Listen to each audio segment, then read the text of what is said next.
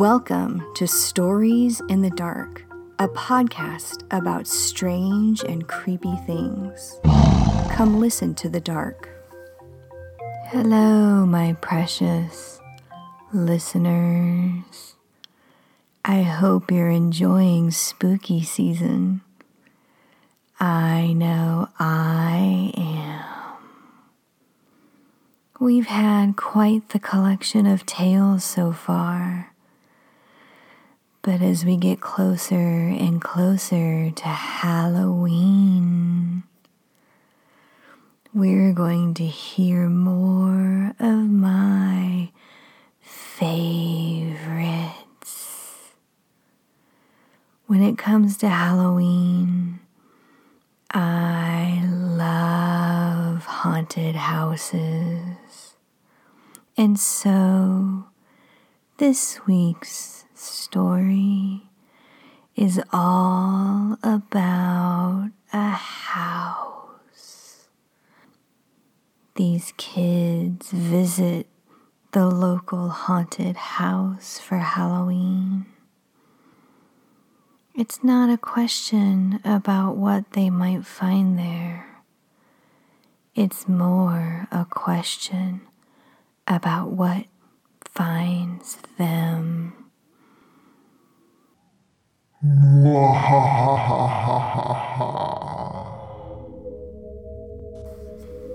I've been dying to go to the haunted house.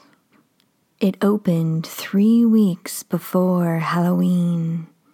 3 weeks of me hearing about it on the radio, seeing ads everywhere, and hearing everyone at school talk about how it's the best one they've ever been to. But I couldn't go. I had work. I had homework. I didn't have a ride. Until one night, the night before Halloween, my best friend Jacob called me and told me he'd gotten us tickets. Him and me and a couple of our friends, but I had to be ready in an hour. I texted my mom to tell her I was going, and then I found last year's Wolfman costume and threw it on. It was too small and it smelled like a sweaty rug, but it was all I had.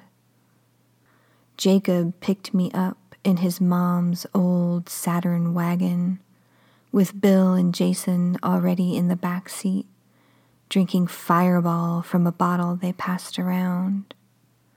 Jacob waved it off as I dropped into the front seat. He hated drunk drivers. I took a swig instead, letting that sweet burn warm me all the way down to my Wolfman toes, already sweating in the unseasonable heat. The haunted house was outside our town, out past the dirt and the corn, out where houses were far apart and the light and the noise of the haunted house wouldn't bother any neighbors. We drove up and parked in the field of cars, a bored carny waving us into the parking spot with his light-up wand that wasn't as bright as the cigarette hanging from his mouth. Bill and Jason were drunkenly joking around, but I only cared about the haunted house. Jacob threw his arm loosely over my shoulders, and I didn't even shrug him off like normal. The haunted house was big and tacky and everything I ever wanted. Smoke billowed around it.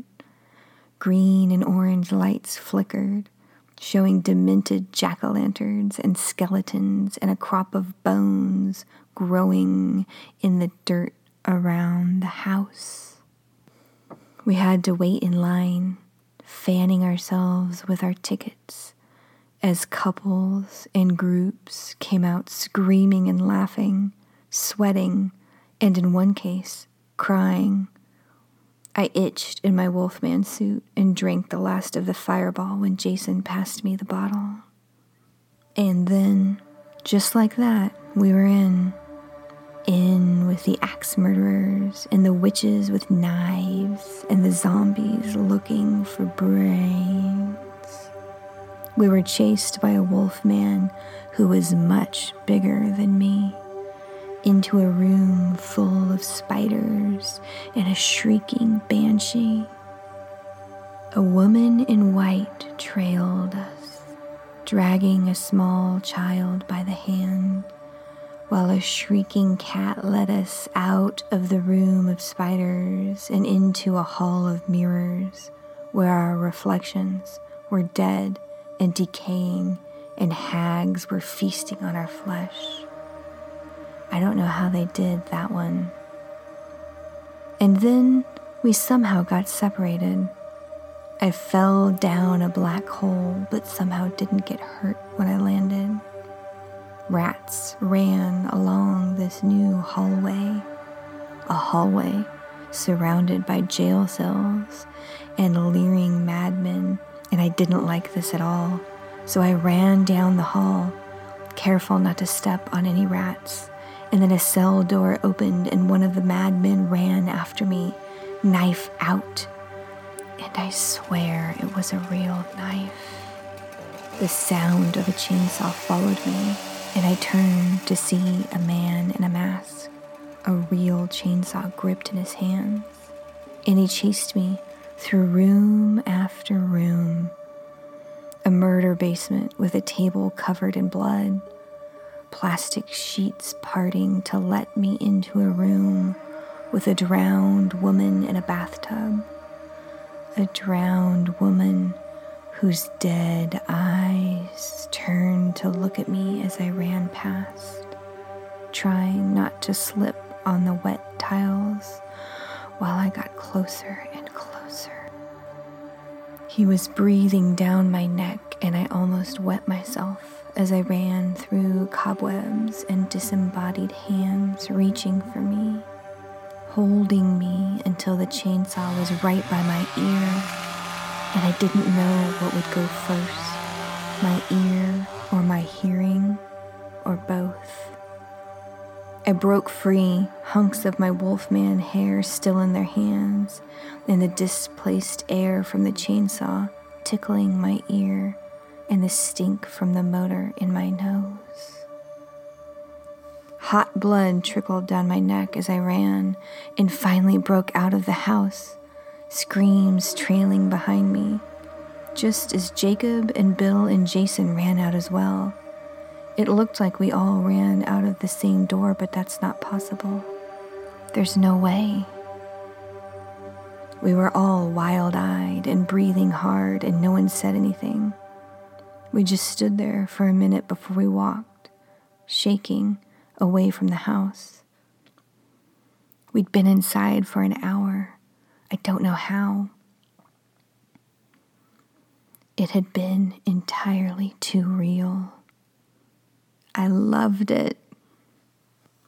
We piled into the car, the guys finally relaxing enough to talk about how crazy it had been.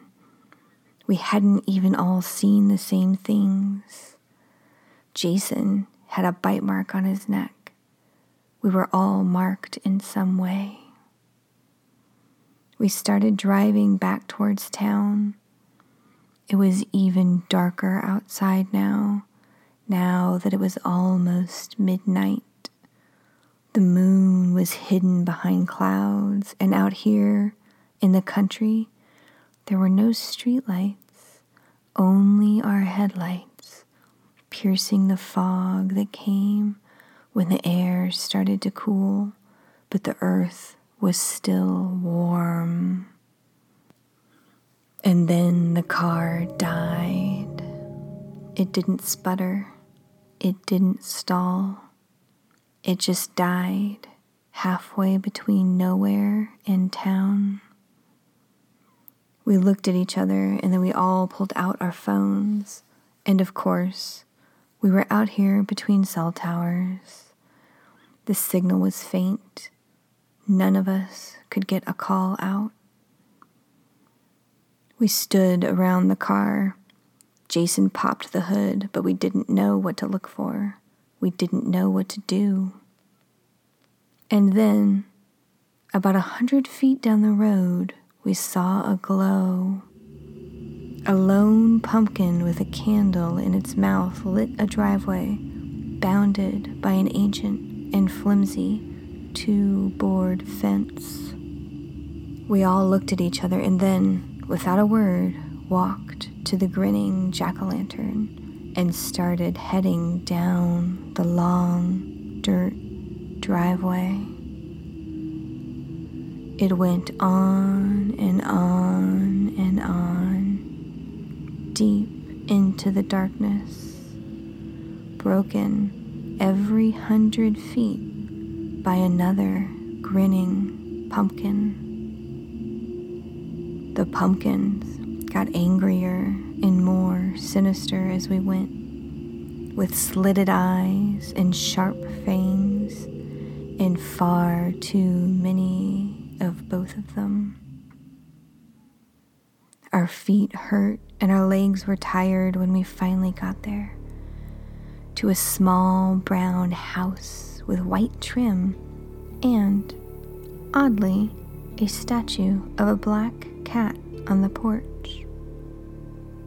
There were colorful lights in the windows and around the trim, looking almost like Christmas lights, but bigger and somehow glistening.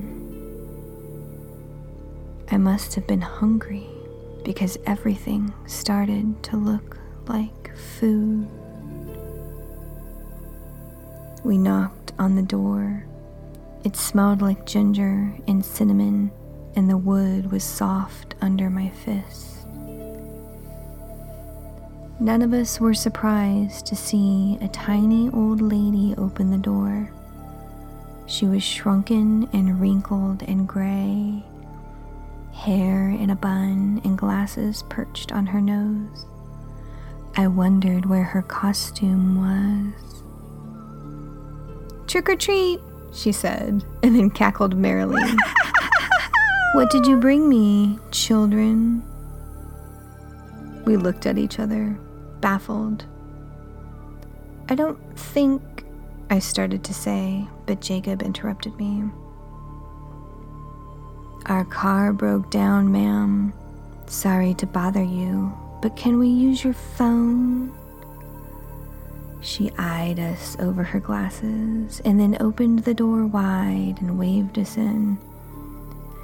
"You boys aren't planning on killing me, are you?" "No, ma'am," I said, shocked. "We just want to get home." "Of course, my dear," she said. "Everyone just wants home." She sat us down at a table and handed us steaming mugs of cider that she ladled out of a simmering orange pot on her stove. It was a very old-fashioned stove, with iron legs and a single flame in the burner, which was weird because it was a giant pot-bellied stove. The cider was spicy and so sweet. It went down really smooth after all the fireball from earlier. The cider made us even thirstier, and we drank mug after mug, and I was still so thirsty. I wished she would just give us water, but I didn't want to ask. "Can we use your phone?" Jacob asked after a while. My eyes were heavy. "Don't worry, dearies," she said, bustling around the kitchen. "I already called someone about your car."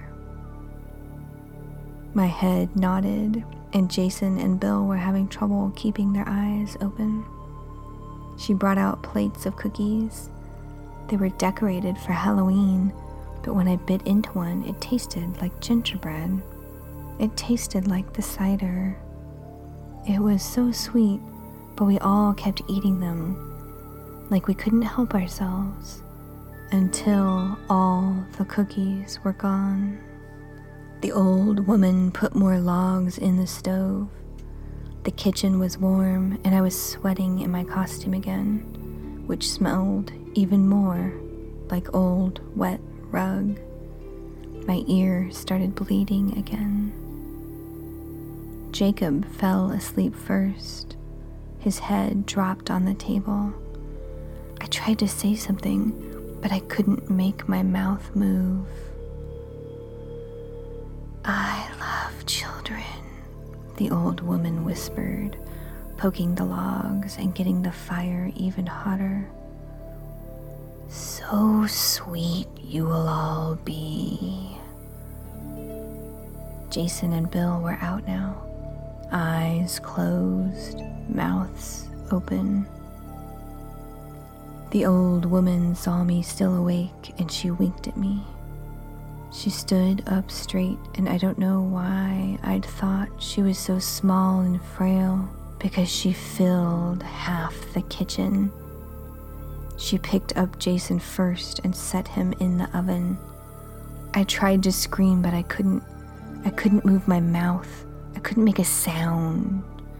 She tousled my hair and swiped the wet blood from my ear and licked her finger. "So sweet," she said, and stuffed Bill and Jason in the oven next. "Maybe I could keep you a little longer, my sweet," she whispered in my ear, her breath hot and meaty, and I felt a brief flicker of hope.